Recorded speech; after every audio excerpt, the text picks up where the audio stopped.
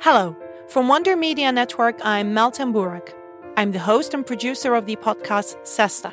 We aim to harness the power of arts and culture to foster conversation and build peace in Cyprus. I'll be your guest host for this month of Womanica. This month, we're highlighting Peacebuilders. In times of conflict, these women have stepped in, bringing their creativity and insight to help facilitate peace across the globe. Today, we're talking about a woman whose life was studded with historical moments. She dedicated her life to diplomacy and social work, though it's unlikely you've heard of her name. Her story is a reminder that a lifetime in the pursuit of peace is a humbling task we must choose to take up every day. Let's meet Marii Hasegawa. Marii was born on September 17, 1918. She spent the very beginning of her life in a small village near the seaside outside of Hiroshima, Japan. Her father was a Buddhist priest in their family temple. When Marii was still a baby, the family moved across the Pacific to Los Angeles, California. There, her father continued his work supporting the Buddhist Japanese community in the area. Marii spent her formative years of childhood in California, and when it was time for college, she attended the University of California at Berkeley. In 1938, she graduated with a degree in home economics. But in 1942, whatever plans Marii had for her future were thrown to the wayside. The Second World War came to U.S. shores, and President Franklin Roosevelt issued Executive Order 9066. It authorized the immediate evacuation of alleged threats to national security from the West Coast. We know now that this mass incarceration campaign was a result of racism that had been brewing since the bombing of Pearl Harbor. In just 6 months, more than 100,000 people of Japanese ancestry were moved to the internment camps inland. Among them, Marii's family.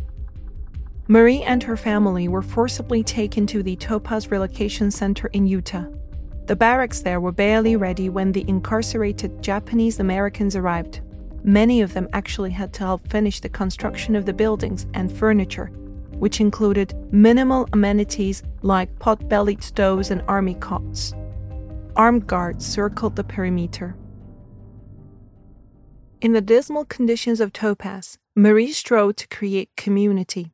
She served as a social worker and wrote for the camp's literary magazine. Marii's degree and skills also meant she could find work outside the camp. She was released to Cleveland, Ohio, and from there moved to Philadelphia, where she moved in with her college roommates. The effects of World War II would linger for Marii. In 1945, the U.S. dropped atomic bombs on Nagasaki and the town near Marii's birthplace, Hiroshima. The violence and loss of life made the tragedy of war even more potent and present. On the East Coast, Marii worked in the Food, Tobacco, and Agricultural Workers Union. She also met Ichiro Hasegawa, who'd also made his way from another relocation center. They married in 1946 and eventually moved to Richmond, Virginia to start a family. At home, Marii was a Girl Scout leader and a PTA president, but she was also seeking peace on an international level. She joined the National Board of the Women's International League for Peace and Freedom and served as its president during the final years of the Vietnam War. In 1973, Marii set off on a trip to Hanoi with an international delegation of women. The goal was to understand the extent of damage the war had wrought on the women and children of Vietnam. It was illegal at the time for Americans to travel to North Vietnam, so Marii used her Japanese passport.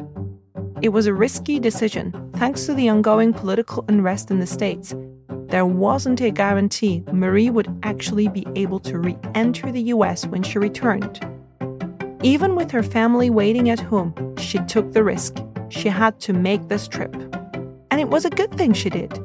What Marii saw on her trip to Hanoi bolstered her dedication to furthering peace. When she returned home, she was back to work by day.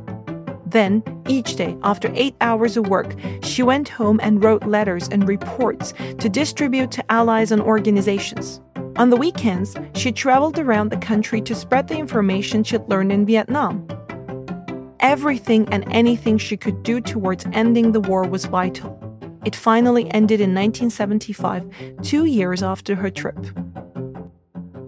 In 1996, at 77 years old, Marii traveled to Tokyo to receive the Niwano Peace Prize. It's usually given out to people who have contributed interreligious cooperation in the cause of world peace. Marii gave a humbled speech in acceptance. In 2001, Marii moved to a retirement center in Massachusetts, where she stayed active in current affairs, book groups, and the village choir. She died on 1st of July 2012.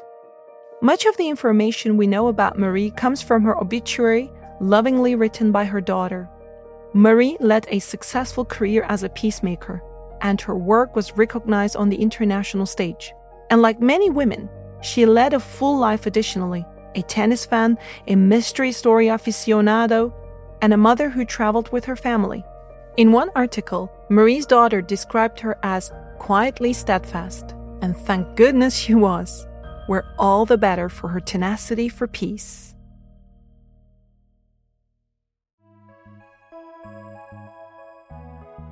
All month, we're talking about Peacebuilders.